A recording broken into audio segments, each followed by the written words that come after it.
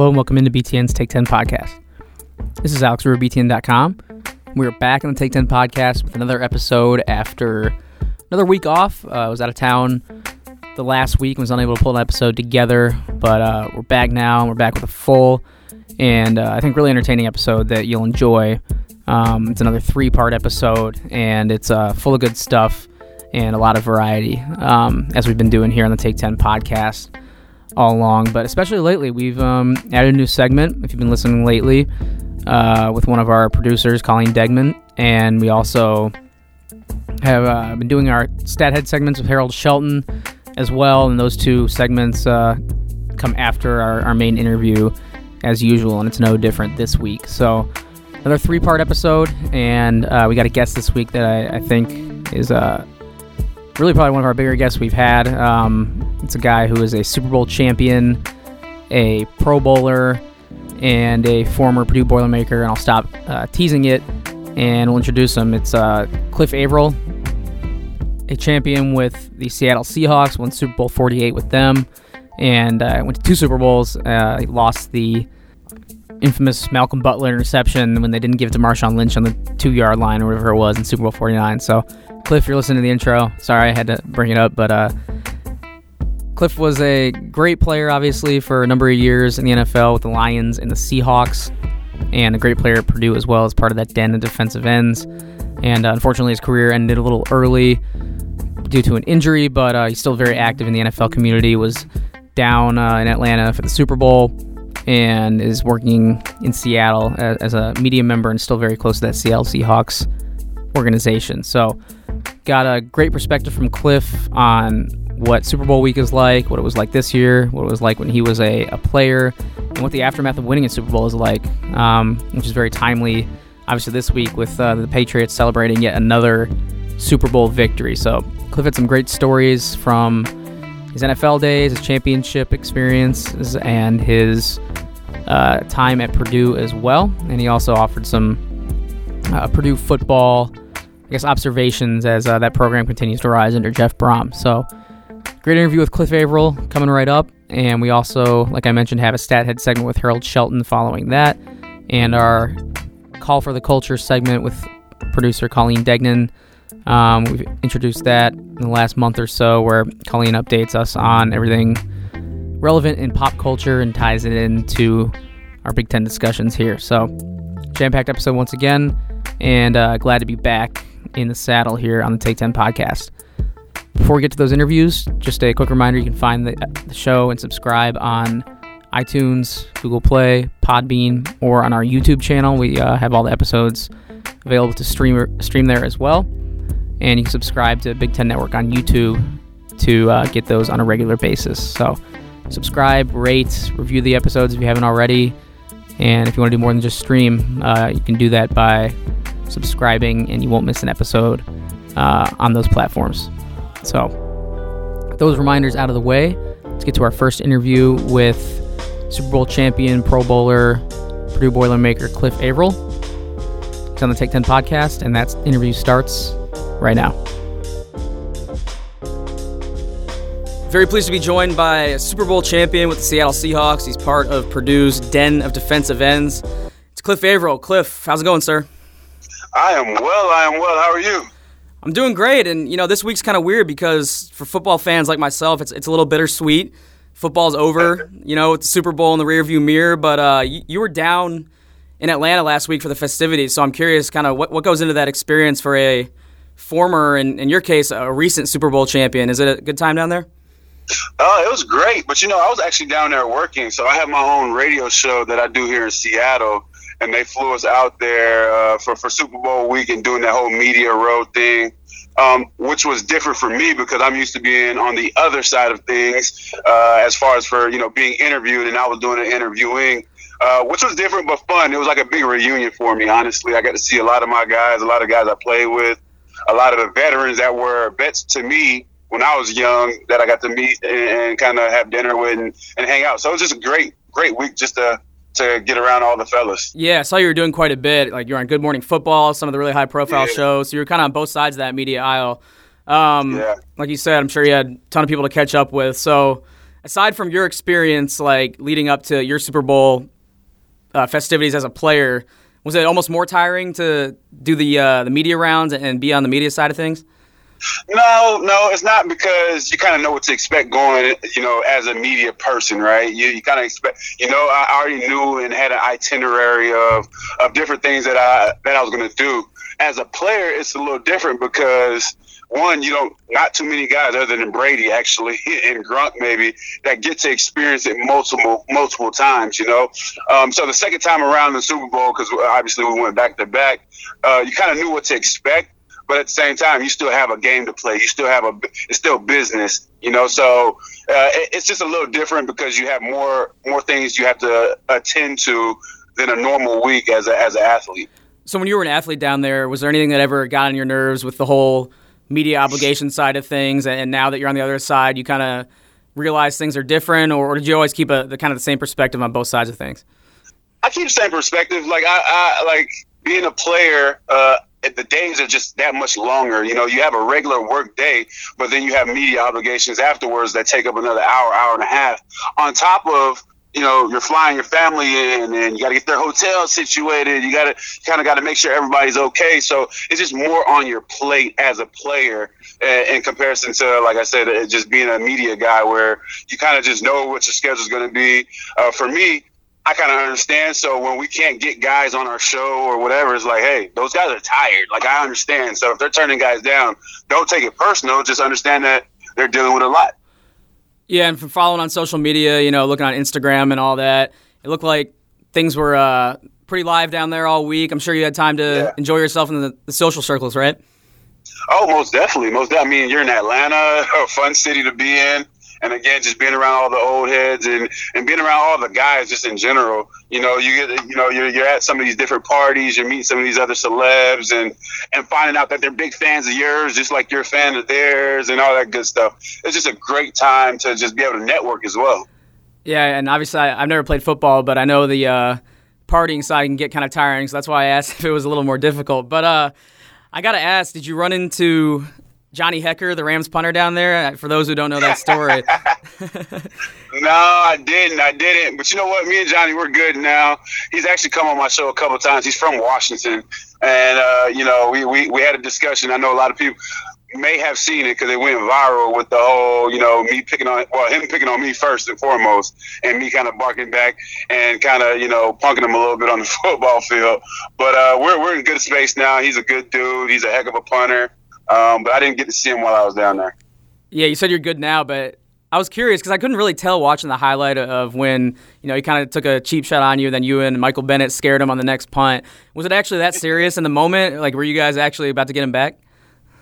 I was. And Mike B definitely was trying to get back at him because Mike B is like, he has that big brother soul about him. So, he's not letting anybody mess with me and vice versa. But initially, yes, we were definitely trying to punk him. We were definitely trying to get after him because it was a blindside hit from a punter. Like, you don't expect that from a punter. You expect punters to punt and keep it pushing. Don't try to get too physical now because this is what we do. So we were trying to get back at him and try to scare him a little bit. So now you guys are both Super Bowl record holders. He's got the record for the longest punt. You got the first play of the game, safety. So you guys are in the same company in that sense. Yeah. One more question about the media rounds you made. Is there any favorite interviewees that you caught up with? Anyone interesting you talked to that you might not have expected? I'm sure you saw a ton of people down there. We met quite a few guys, but I guess as far as for interviews, I would say, I have my guy Bruce Urban who was on the Super Bowl team with us, who always is interesting, but also my guy Rob Nikovich. I played with him at Purdue, and he played for the Patriots. Actually, we played them in the Super Bowl, the second Super Bowl, 2014 Super Bowl. So just getting back with him and just being able to talk about the Patriots culture and talking about, what it is like to play for Bill Belichick and having Tom Brady on your team, just some interesting stuff and just hearing his side of things and his point of view. Yeah, I'm sure a lot of Boiler football fans are listening right now and are happy to hear that. And on that note, we got to talk about the game itself because a lot of people are saying it's one of the worst Super Bowls ever. I think I tend to agree with that sentiment. But you're a defensive guy, so a 13-3 final between Patriots and Rams might be appealing to a guy like you. So I want to get your thoughts. Do you find that game entertaining to watch or not? Exactly. Like, for me, being a defensive player, like, I appreciate defense, and I think that's something people, for whatever reason, everybody wants to see the high-scoring games and all that stuff. Well, then you just don't need a defense out there, you know. But for me, I thought it was interesting. Now there's some sloppy play here and there, but for the most part, you know, I'm watching the defensive line play, and I'm paying attention to what some of the guys are doing. I thought they were playing some really good ball. They just had a great game plan for both sides of the ball, honestly, for the Patriots and for the Rams. I thought both sides played really well on defense. The guys up front did their thing. It was really about the team that can hold on the longest, and obviously the Patriots kind of broke the Rams down towards the end. Yeah, I'm a Bears fan, so you know I'm a fan of defense, and when things were blowing up this NFL season, like with the Rams and the Chiefs and the 100-point games, I was not so sure, you know, that the league was really going that way. So I'm not that surprised that it was a defensive struggle.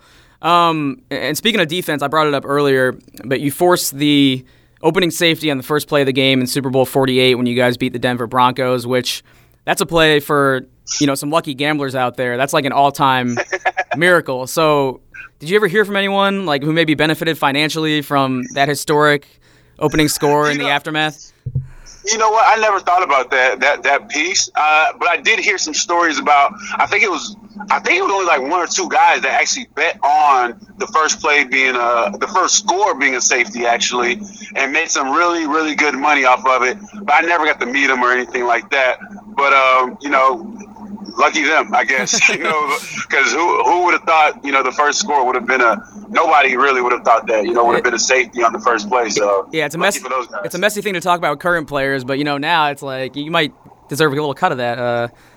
You feel me? 1,000 to 1 odds or whatever. I don't even want much. I want like 7% of that earnings because I'm sure it was a lot of money. That's fair. So I know, you know, a lot of current New England Patriots have been in this spot before, but I'm sure there's plenty on that roster that are experiencing this for the first time. So if you could just kind of walk us through the aftermath of a Super Bowl win that, you know, some of those guys right now are experiencing. What was the first 48 hours, first week like after you guys won Super Bowl 48? First 48 hours is no sleep. You're partying, you talk to your wife and you party some more. They party with you. You know, it was a great time, man. And then for me at least, it was a great time because I genuinely liked all the guys on my team. Like, I really had a great relationship with all those guys. So literally right after the game, you start turning up, you start having some fun, music blasting in the locker rooms, you get showered, head back to the hotel. The team usually has a party, and, you know, they'll bring some celeb in, you know, Drake. I think we had Drake that year come in, you know, party with us, kind of perform for us as well. And then we left and went and partied into the city, into New York, and partied basically all night long until it was time to fly back out. Partied on the plane, fell asleep on the plane, woke up and tried to party some more in Seattle. So it was just a lot of partying, just enjoying it, one, but then realizing, like, for me, my career started 0-16. So for me, it was a big deal. Like, I started off so terrible, yet I was still one of the top teams. I was the last team standing at the end of that game. So, you know, it was just a lot of emotions there, but just enjoying the process and enjoying the moment because of how my career started. Yeah, I read your Players Tribune article about that ensuing celebration and how you guys won in New York City, which I'm sure, you know, that's definitely one of the top cities to win a Super Bowl in. So I was curious, if you had to pick any NFL city or even like an American city that doesn't have a team, like a Las Vegas, to win a Super Bowl in, just for the celebration, which place would it be? Obviously New York, but that doesn't have a team. I think Vegas would be the ultimate turn-up city to win the Super Bowl in and just have fun afterwards. I just don't know if you can focus the week before going to the Super Bowl, before playing in the game, being in Vegas. But I think Vegas would probably be that city that would be the craziest out of all of them. Yeah, and that was the Capitals in the NHL, I think, won in Vegas last year. So that's actually been done by it looked like they had a good time, obviously, with their Stanley Cup celebration. So it has been done. There's a blueprint for it. Yeah, but those guys, they're on a different level when it comes down to partying. You know, those guys can drink. They can drink their behinds off, and they get to take the trophy everywhere with them and drink out of the trophy and all that good stuff. That is true. So before we move on to some Purdue talk, Cliff, I just want to ask about your day-to-day now that you're out of the league and have been out of the league for a full season now. How did you spend this past season consuming the NFL? Did you watch it, or did you do something else with your Sundays? No. I watch a lot of Seahawks ball, man. I still got a lot of great friends on that team. You know, Russell Wilson's my guy, Bobby Wagner, KJ Wright. I mean, the list goes on. Doug Baldwin. I'm still cool with a lot of these guys. So I went to every single home game this year. They hooked me up, of course, but I went to every single home game this year just to show love, to be there for the guys. But also with the young D linemen. You know, I'm texting them during halftime, like, hey, bro, look at this. You know, hey, you know, you need to work on this. Don't stop moving your feet on certain plays or whatnot. Trying to be a coach from a distance. I like to say it's a consultant. I'm not really a coach. I like to be a consultant of some sort for the younger players. But that's how I spent most of my time. And then I have my own radio show that I'm actually heading to right now from 10 to 1. Here in Seattle, Sports Talk Radio, where I talk about, you know, a little bit of everything from the Seahawks to the Mariners to even the soccer team here. Just talking about sports and just talking about things that I love. Yeah, so obviously you're still very connected to the sport and the game, and it seems like you're very connected to Purdue as well, your alma mater.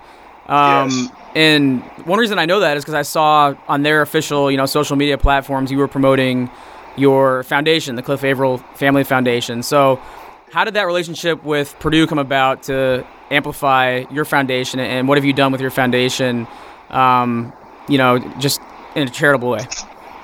Well, my connection with Purdue has always been the same. You know, I have nothing but love for Purdue and a lot of guys there.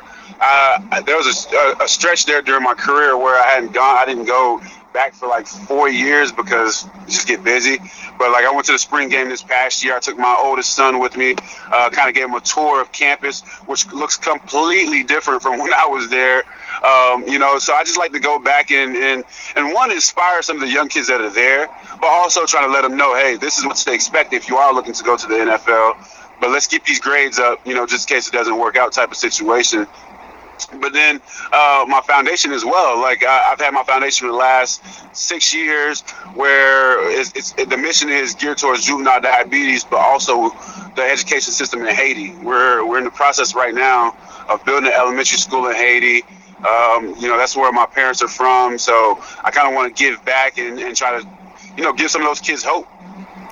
When did you go to Haiti for the first time and visit, where your parents are from?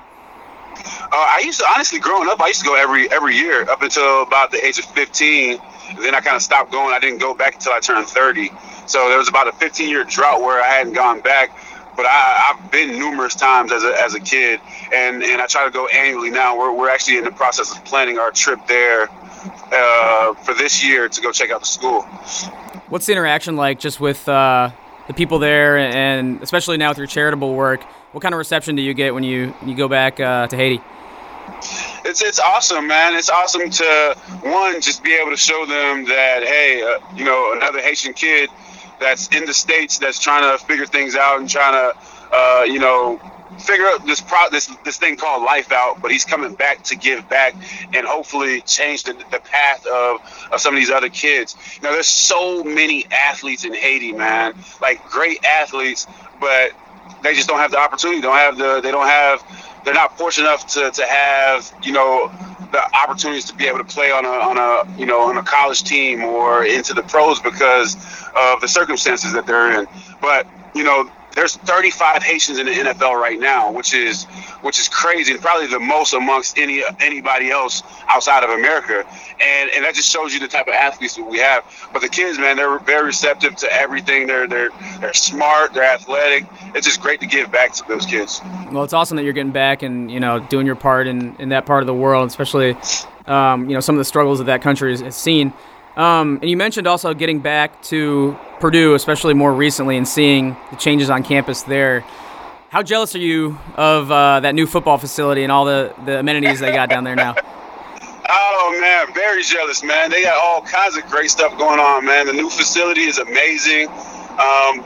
they show a little bit of love to some of the vets. So, I'm happy about that piece, because they got pictures of the dens, the defensive ends and some stuff like that. But, I'm happy for the university. It's kind of one of those situations they have to do it, too, to keep up with all the other big schools, right? The Alabamas, the Texas A&Ms, they're spending $350 million every few years, so you got to compete. So I'm happy that we're in that phase now where we can compete from a facility standpoint as well.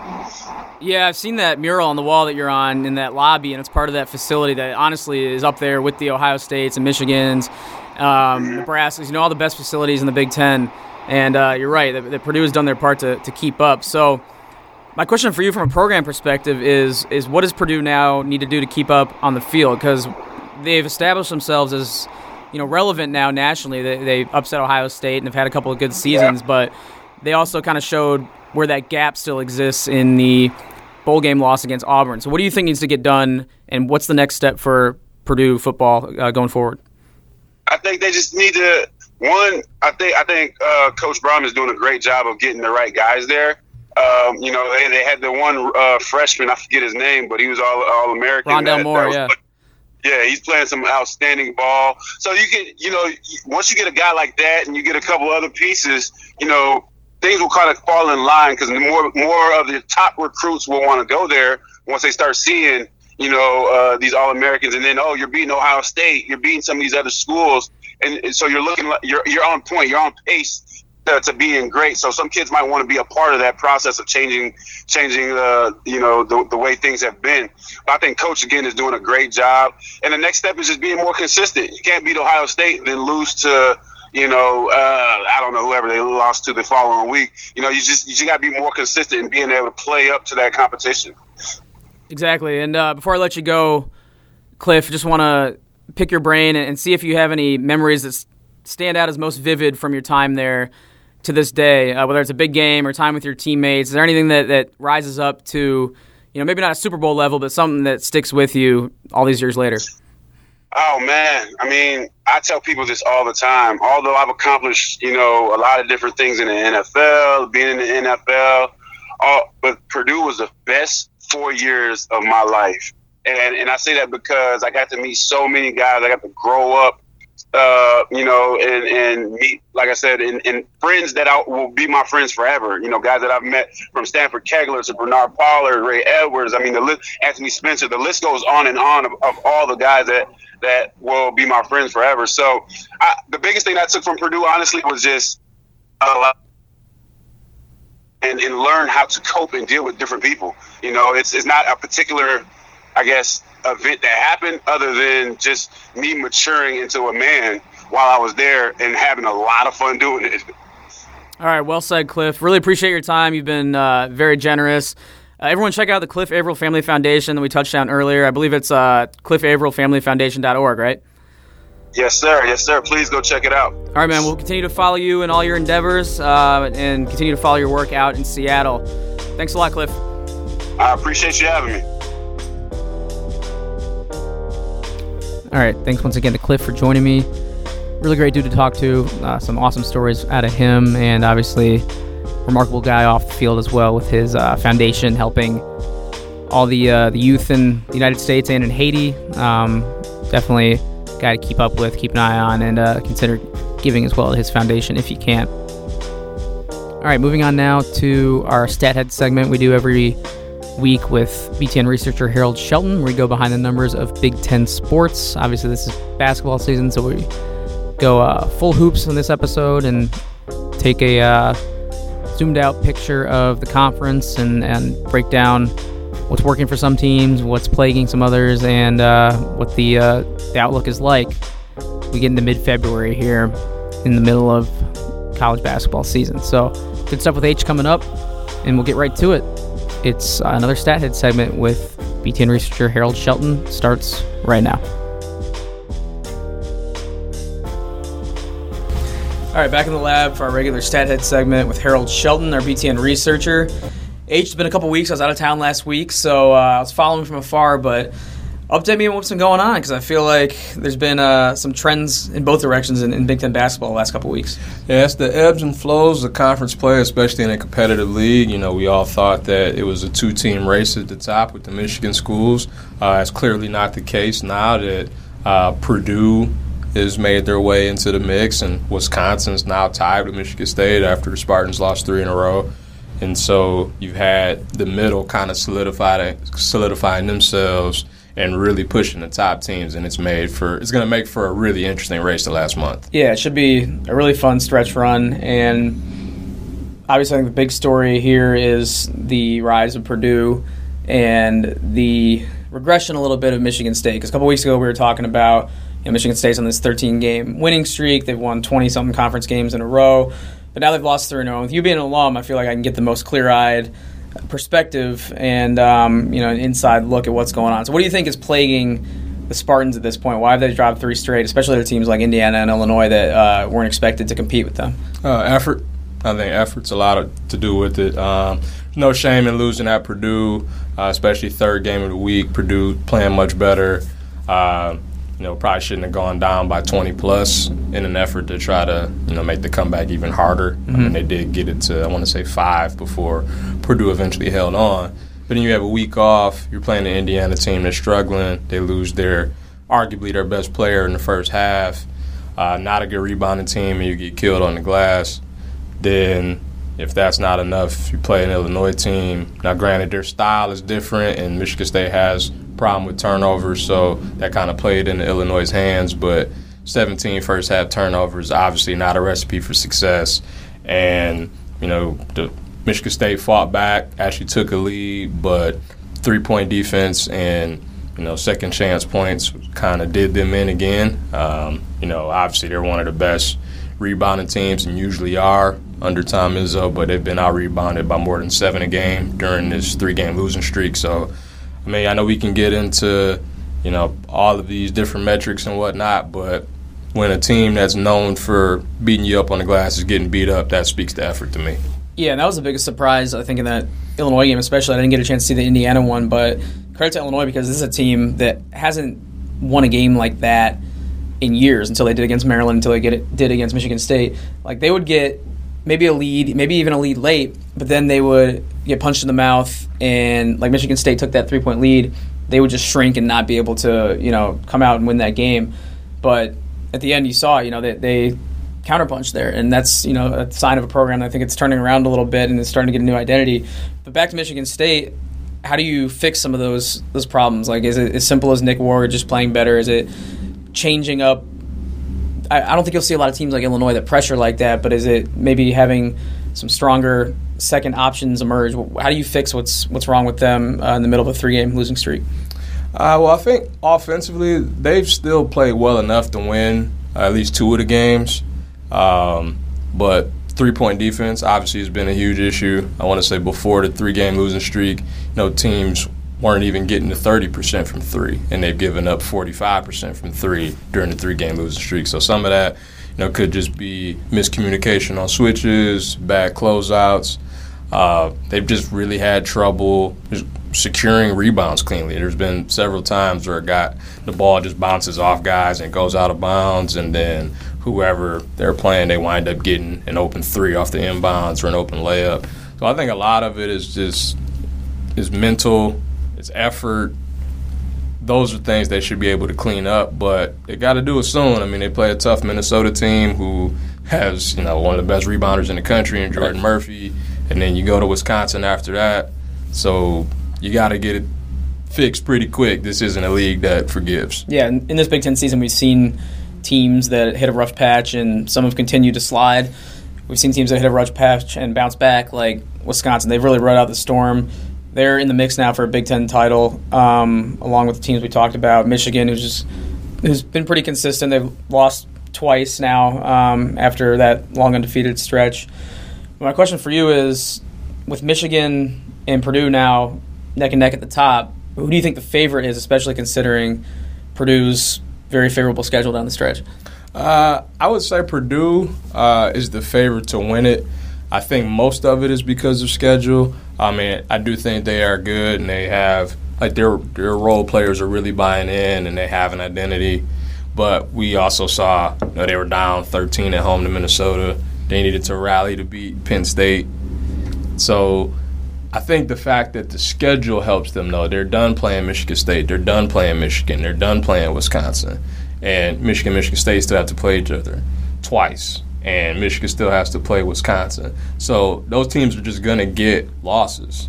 If Purdue can find a way to win at Maryland, I think they're a clear favorite. That game's, I believe, next week on our air. But that's a chance for them to lose. But I don't see too many others on that schedule. And it's wild because we talked about it before, but Purdue was not sitting pretty at all earlier in the year. They were only a couple games over 500 entering Big Ten play, and I was very concerned about their chance to even make the NCAA tournament. Here they are with maybe the best chance to win the league, and it's crazy because I was looking at their KenPom. Obviously, we know their schedule's favorable. They're predicted to win out on KenPom, so I don't think they'll do that. But like you said, all bets are off if they win that Maryland game, especially with how they've been playing. That offense is rolling, and I don't know how sustainable the three-point shooting is, but they've been the second most efficient team in the country offensively during this 7-game win streak. I think Gonzaga's been the only team that's more efficient. Ryan Klein's hitting like 58% of his threes during the 7-game win streak, so it's not just Carson. They're getting it from Klein, they're getting it from Trevion Williams, they're getting defense and energy from Harms, they're getting it from Aaron Wheeler. They're getting it all over the place. It's weird. It's because we're kind of seeing the inverse of last season, how it played out. Purdue got off to this great start last year, had the Michigan State-type winning streak where they won, 18, 19. I can't remember what it was exactly, but they won double-digit games in a row, then hit that 3-game losing skid, and they were basically out of the Big Ten race from there on out. And Michigan State was the team that won. This year, Michigan State and Purdue's roles have kind of flipped. I don't know if you noticed that. I'm sure you did, just following the ebbs and flows of the league, like you said. Yeah, it was interesting. Michigan State lost a couple games early in January, and everybody kind of panicked for a while, after they got blown out at Ohio State, and then Michigan won convincingly in the Breslin Center, and then Michigan State ran the table after, Purdue kind of stumbled down the stretch.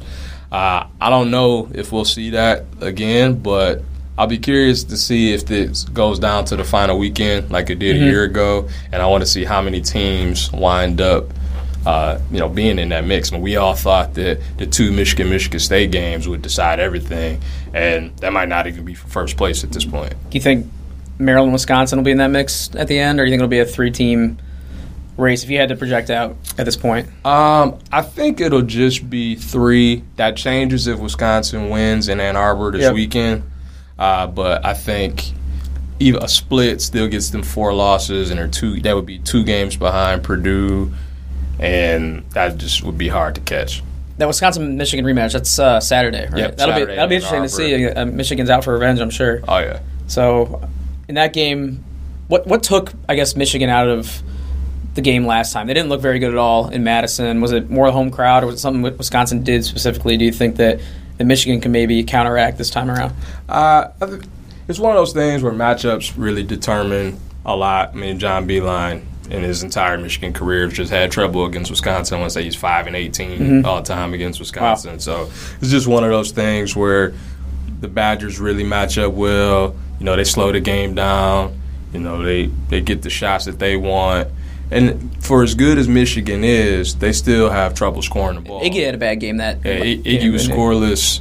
I want to say John Teskey was probably their best player. Jordan Poole had his issues. Matthews was just okay. Obviously, Michigan will try to turn the tables this weekend.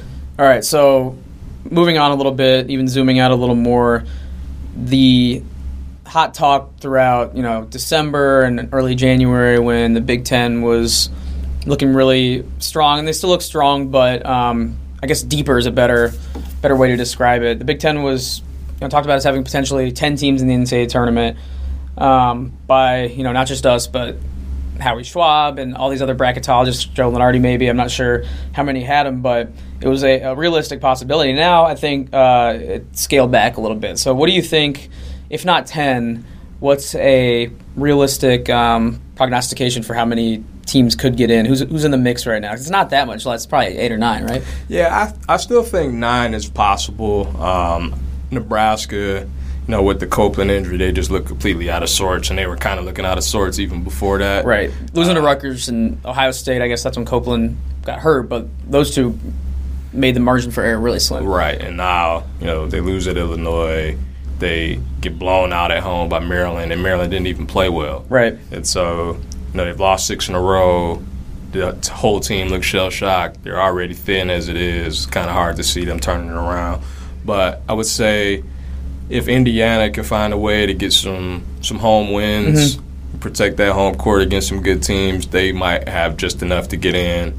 Minnesota, it'll be interesting. I mean, they have a tough schedule down the stretch.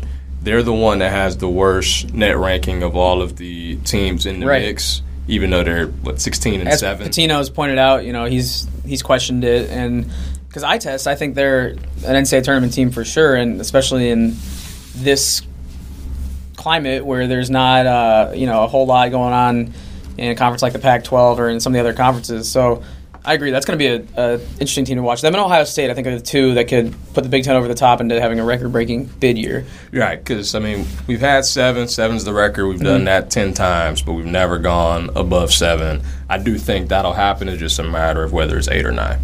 All right, sounds good. And looking, even further, I guess not further out, but right before Selection Sunday, with kind of the month on the calendar date creeping up here at the start of the Big Ten tournament.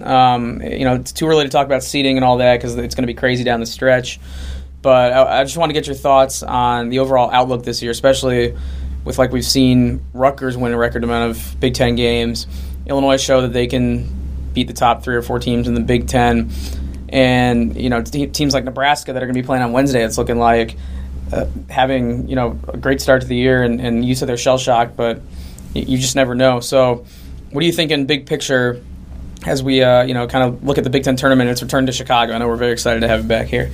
Yeah, it'll be fun. It'll definitely be fun to have it here, and I'll be curious to see how Illinois winds up finishing, because if that team has some momentum going in and they get the home crowd behind them, if they play a team, that's not used to that style, and, they get sped up and that home crowd could get into it, I think that could be a tough out for a lot of teams. I really think a lot of it is going to depend on matchups more so than normal. I don't think there's one great team that you can just look at and say, well, they're definitely the favorite.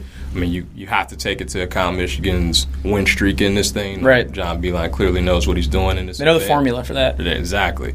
But say if they play Iowa, that might be a matchup that they almost lost to them last year. Exactly. MSG, yeah. So it's one of those things where they play them or Wisconsin, it might be a problem, but they match up better with Purdue and Michigan State. Michigan State had no issues with Iowa both times, but then they lose to Indiana or Illinois. It's just one of those things where the matchups I really think could decide it. The early matchups, not even before. I'd say quarterfinals and maybe even second round will wind up probably deciding who wins the whole thing. Yeah, I'm just looking at the standings, and if I'm like Indiana, even Ohio State, Illinois, Rutgers, you just got to do whatever you can this last month of the year to get out of that Wednesday game. Because I think that's a death sentence. Exactly. 5 games in 5 days is absurd. I think, did UConn do it maybe that one year? But who else is going to really do it? On that team. You had Kemba Walker. I don't see really many Kemba Walkers. Maybe Carson Edwards is a good comp there.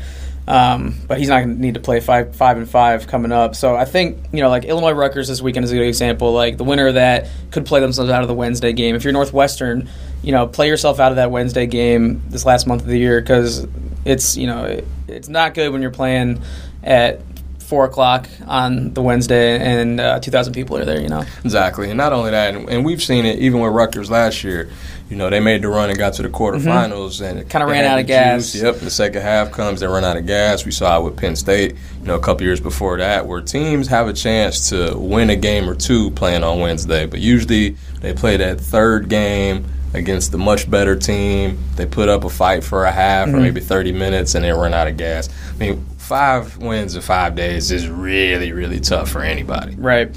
And I'm glad you brought up Michigan, because we didn't talk about them all that much, but, looking at the standings, they're still 21-2.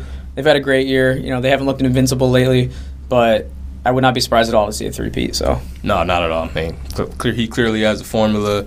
Defense travels, so I wouldn't be shocked if they wound up winning it again. But got a whole month before that we get to that point. Right. All right, H. Well, a lot of big picture stuff today. It's harder to get into the games themselves when they are coming so quick, and and pretty much every day we got Big Ten games this year with the 20-game schedule. So it was fun talking about it. We'll link back up probably next week, and it's home stretch coming up here. It's exciting. Should be fun.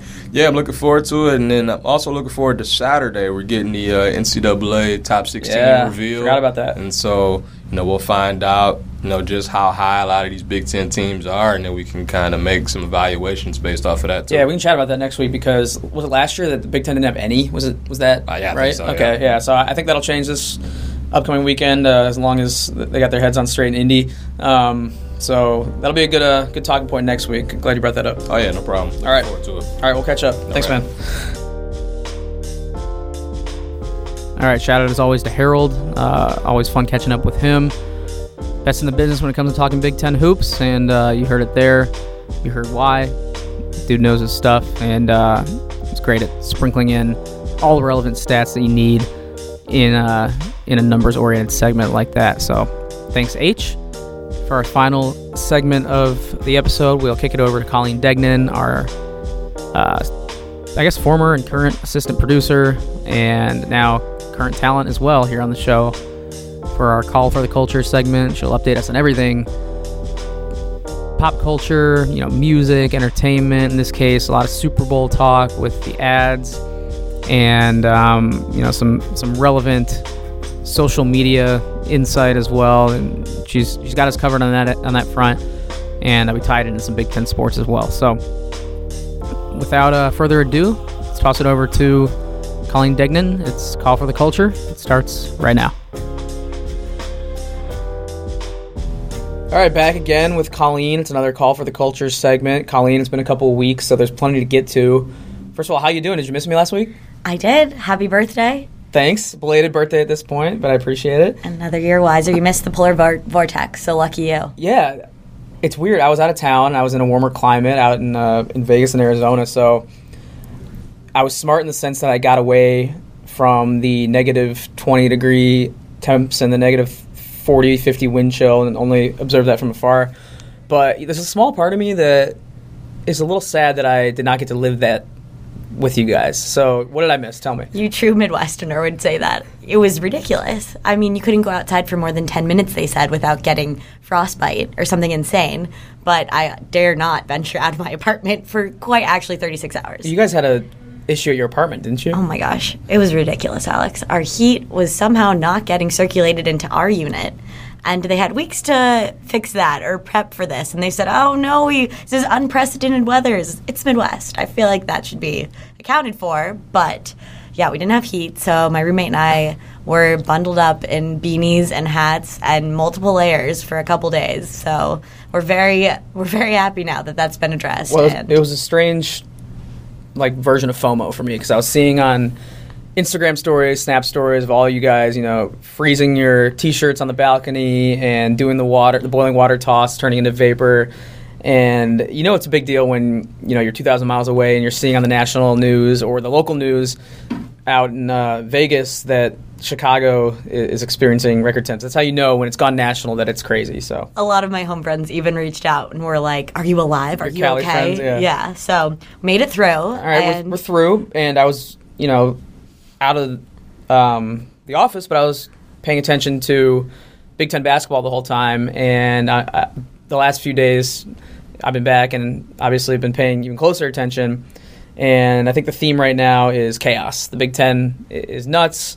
Your Badgers have steadied the ship and have actually been playing really, really well. But it's just been wild. I mean, what's it been like on the ground here? I mean, same to you. Congrats on your Fighting Illini upset. Hey, I'm not gonna take any joy in it because I am the unbiased opinionator here. Right. Well, to my family and friends who are many of them are Illini fans, I give them a shout out for kind of a resurgence of Illinois basketball in the last couple of weeks. It's been very interesting to see, especially because that was a team that was pretty much left for dead, a program left for dead, and looked sort of hopeless, heading into late January, and they've been able to win 4 Big Ten games in the last few weeks and have knocked off 2 top 15 teams, which has been remarkable for the turnaround of that program, and we'll see if they can keep it going. But just had Harold Shelton in here to record the Stat Head segment, and he was obviously, concerned about his Spartans a little bit.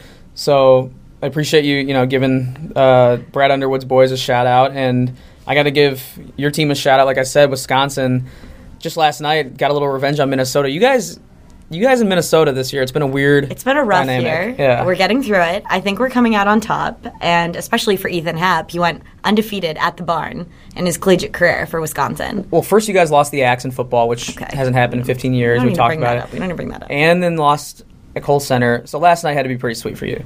It was great, but more so, Ethan Happ showed a little bit of cockiness after the game. Yeah, how about that? Blowing kisses to the student section that was chirping him the whole game. I loved it. And in his post-game interview with Crispin, he just owned it, too. He was asked about it, and he's like, yeah, they were chirping me the whole game, so just decided to say thanks for coming and watching me play.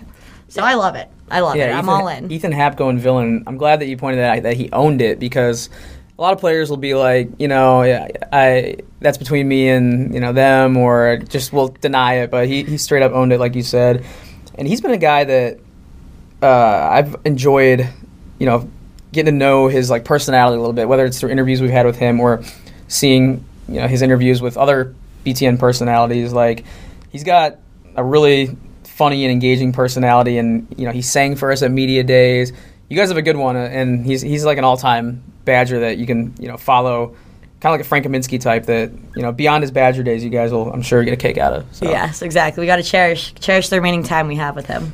So Super Bowl week also, we're in the aftermath here. Big story of the last 10 to 14 days or so has been the Super Bowl and everything surrounding it, all the hoopla, and the Patriots winning again.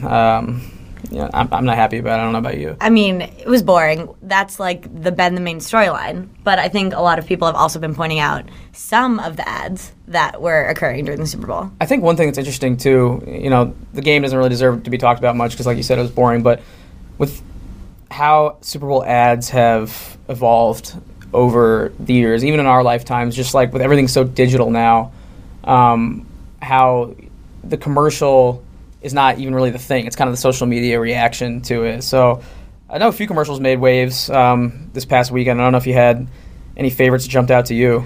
Well, first of all, this year in general, the cost for a Super Bowl ad in Super Bowl 53 was $5.25 million. Wow. For a 30-second spot.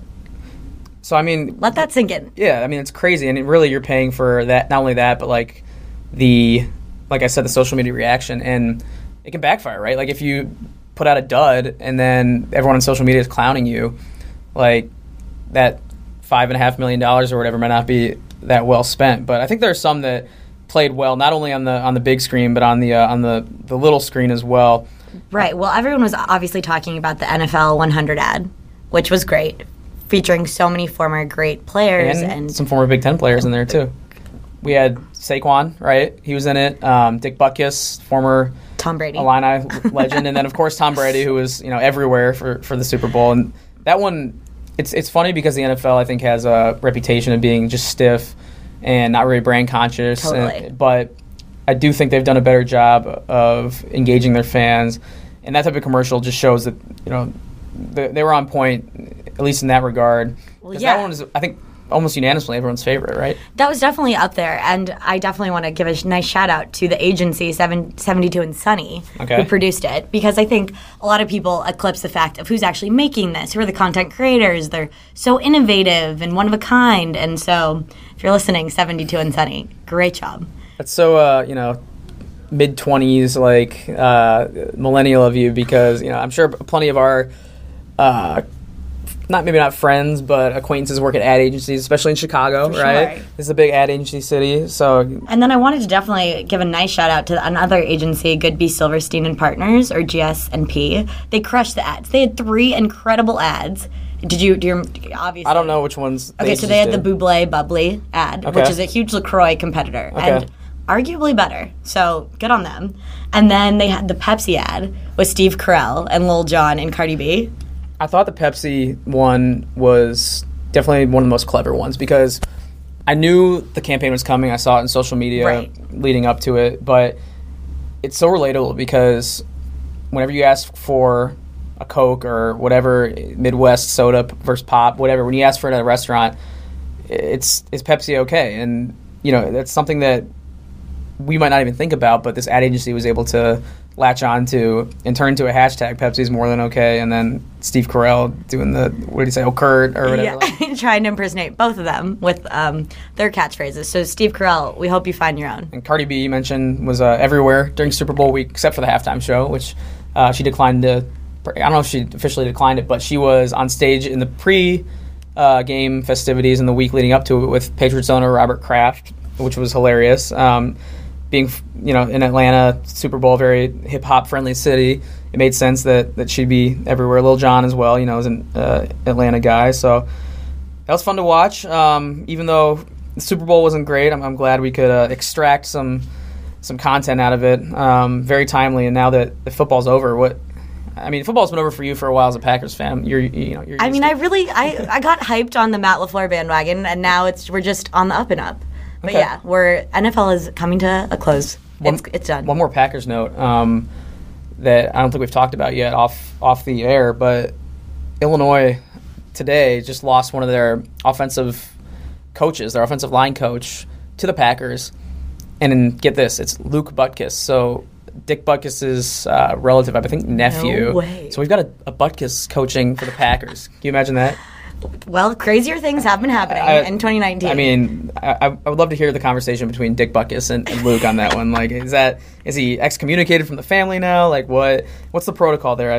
I have to, maybe I'll reach out on Twitter to see. In line of the nuttiness, though, talk about another professional sport just like blowing up right now, the NBA deadlines. They nearly stole the talk of the NFL week. They literally upstaged the NFL Super Bowl week with all of their crazy deadline news or lack thereof. Well, because Anthony Davis saying that he wanted to be traded, which now we're past the deadline and he wasn't traded, that really got the rumor mill going and got pretty much sports Twitter focused on the NBA even during the NFL's. Yeah, NBA Twitter just completely stole the limelight from the NFL. So, being a Bulls fan, they're doing goofy stuff right now. Like R.I.P. Jabari for you. Yeah, whatever.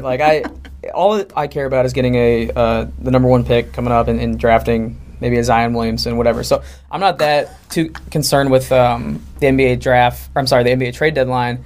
I don't know, as a Blazers fan or just as an NBA observer like you've been probably more into the league than I have been lately. Did anything intrigue you or jump out to you from the last, week and then 24 hours especially? We recently just got rid of a Big Ten alum, Caleb Swanigan. He's going down to the Kings. Oh, okay. Wow. So that literally happened today. And so knock one off the Big Ten leaderboard for the Blazers. And then we also got rid of Stauskas from Michigan. So that's two. Yeah. So I don't know if you guys have the Big Ten supremacy anymore. The rationale for my original fandom choice is gone, but my loyalty is steadfast. You're too deep in it now. Okay. I'm at 2 months. Yeah, so we got Rodney Hood, and from the Kings for Caleb, we got LeBissiere. So Scal LeBissiere from Kentucky. I remember him a couple years ago. So nothing that exciting for the Blazers, unfortunately. Well, I'm looking forward to your first or second round exit as like a 6 or 7 seed. Just that's what the Blazers always do. As an putting outside this pessimism in the world that I'm not having. We'll revisit it in May, and we'll see what's up. But I'm just I'm a jaded NBA fan right now because my Bulls can't seem to even put one foot in front of the other. They're just tripping over themselves. Although maybe we didn't have the most exciting trade deadlines, at least Evan Turner put out a nice little clap to Robbie Hummel. Yeah, so I'm glad you brought that up. That happened just a couple hours ago. We're taping on Thursday, so if you're listening on Friday. It's breaking news. So Robbie Hummel's been doing a funny pregame video series with his broadcast partner on ESPN, Jason Benetti, who's the Chicago White Sox play-by-play announcer as well. Robbie did a little mimicking, a little clowning of the current, I'll say, James Harden-esque culture of one-on-one play where you dribble about 20 times and have like a crazy step-back shot, and Hummel did a good reenactment of that on Ohio State's floor because he's calling the Ohio State game Thursday night. So Benetti tweeted that out, it got amplified, and then it caught the attention of Evan Turner, like you brought up, and I'm trying to remember what Turner said. I think he said, get this nonsense off my court or something like that. He wasn't having it. So rivalries die hard across the Big Ten, I'd say. And it's funny just because those two guys were great players at the same time, and it's always good to see them in still a relatively recent era of Big Ten basketball Yeah, stay we're connected. calling that recent. And Yeah. then meanwhile, this past week here at the network, we had signing day for incoming football players, and they were Yeah. born in the year 2001. Yeah, signing day part 2, now with the double signing day system that is used, happened on Wednesday, and we always do it big here for signing day. And for the first time, though, in a few years at least, I don't think it's been done since I've worked here, we brought in recruits to the office to be on TV, and then we got to do some digital segments with them as well. So if you're a Big Ten football fan, check out on social media our digital Huge plug. our digital executions that'll be coming out on Twitter, maybe Facebook, Instagram as well in the next few days with some of these recruits. It was great having them in the office. They're really fun. But They were just born in the uncanny year of 2001. I'm glad you brought that up though. Like 2001, that puts me in perspective, like that I'm actually not in these kids' we just zone anymore. in that weird gray area of relating to like both the generation before and after us. Yeah. But like a lot of these boys, like, did they watch a VHS? Like, do they know don't what think so. dial-up internet is? I'd bet they're on the very end of DVDs. Like 2000. So when were you born? 4. We're both 94. Yeah. Okay. So we're same pretty much upbringing. I'm assuming. But yeah, like these kids probably have no concept of like a cell phone before iPhones. Absolutely not. What else do they not? I mean, did they watch like? Do they know what rocket power is? Or I doubt it. Hey Arnold, probably not. Rugrats, like I think some of the shows like Arthur and SpongeBob that kind of crafted my childhood TV habits, I think are still around to this day. But you're right, like those old Nickelodeon shows. Fairly Odd Parents is one. Oh my gosh. That was a favorite. I don't know if that's still on anymore. What else was like a... Or like, remember before we were even allowed to get phones, like those Firefly phones? Like, did those even exist for them? See, I don't even... That's even before me. I don't know. The first one I remember is the Nokia like brick phone. So it's crazy though. T9 texting, Yeah, not a thing. Like 2001 officially puts us, I think, in a different stratosphere. Like I still felt like when I was talking to them that I could how were relate they? to them. Give us some fun yesterday, combos. but maybe to them it's like I'm appearing like the Steve Buscemi character, the meme that's like, "How do you do, fellow kids?" So I don't know. I'm trying to think of what were some funny moments from yesterday with the guys. One thing that jumps out, I guess, after thinking about it, is we had them do for a little fun social media video, choose either or of like culturally relevant things or just like things that are in everyday life. So for example, we had them choose, would you rather watch a movie in Netflix or in theaters? Do you prefer it always light outside or always dark? Would you rather have pizza forever or tacos forever? That type of thing. So Give us some results. the one that jumped out to me was we asked if you had to post to Instagram story or Snapchat story only, what would it be? And I think almost all of them, except for maybe one, we had 10 kids in, said Snapchat story, which to me just goes totally against my evolving habit of how I've used my social media. I don't know about you. I mean, I would tend to say I post maybe too much across all platforms, Okay. but, that's just one stance. I would totally agree with you, though. Like, do you post an Instagram story more than Snap? Yeah, story, yes. But I feel like they're still communicating via Snapchat a lot, Like, And I still do on Snapchat too, but I just feel like, so Snap kind of came up with the stories, right? They came up with the concept. Instagram, I think, improved it. And then just as far as, my consumption habits have gone, I feel like my followers and the people I follow have gone more and more to Instagram stories. Right. And I post more. If I'm going to choose between the two, I'm going to go to Instagram now just because I think they've done a better job. But it's interesting to hear, these kids are posting the Snapchat stories are like do they even more. still do Twitter? Like, is that around? We didn't even ask them really Twitter stuff because like archaic to them. I don't know. Like they're all on Instagram, and I feel like that's like the hot Or so you platform thought. for that demographic. But I just thought that was interesting. I don't know. No, that's people nuts. listening could think that's like this is the most give boring, us your feedback boring here. discussion ever. But I don't know. No, That it's was relevant. that was the I one mean- that gave me the eyebrow raise. So yeah, National Signing Day. It was cool. Every year that comes around now, it's just going to remind me that I'm getting older. As you pointed out at the beginning, closer and closer to 30. Oh So, my gosh. 5 years away, so we're approaching it. But it's been an eventful week with the Super Bowl. We got Valentine's Day coming up. We can maybe have some fun with that next week and maybe relate our Big Ten discussions to everyone's favorite holiday. We know everyone loves Valentine's Day. It's it's the best. Live for the love. So we'll wrap it up. Colleen, do you have anything else to add before we sign off? Another call for the culture segment. We've got some probably crazy Badger hoops coming up against Michigan on Saturday. So the rematch. It's the rematch in Ann Arbor. So fingers crossed for my boys. All right. And maybe some more Ethan Hep's ass. Good luck to all our teams. That's all. All the teams. Yeah. Right. Colleen, you can, I'll catch you on Saturday in your Badger red. But until then, we'll sign off. And another good segment, Volume 3. See you later. All right. All right. Thanks once again to Cliff, Harold, and Colleen for contributing to the episode. Thanks to everyone out there as well for listening. If you listened through all 3, really appreciate it. If you just listened to 1 or 2 of the segments, appreciate that as well. But we're trying to cover all our bases here and give everyone a good variety of content to consume here on the Take 10 podcast. And hopefully we did that in a way that makes everyone want to hang around and listen to the end and listen to me ramble on here. So a couple more things to give out before we sign off. Thank you to Wes White and Julie Bronder for producing the show as always. One final shout out to everyone out there for listening. And we'll get back with you most likely next week here on the Take 10 podcast. Talk more Big Ten hoops. And we'll get another great guest lined up and we'll knock it out. So thanks once again. And we'll talk to you soon here on the Take 10 podcast.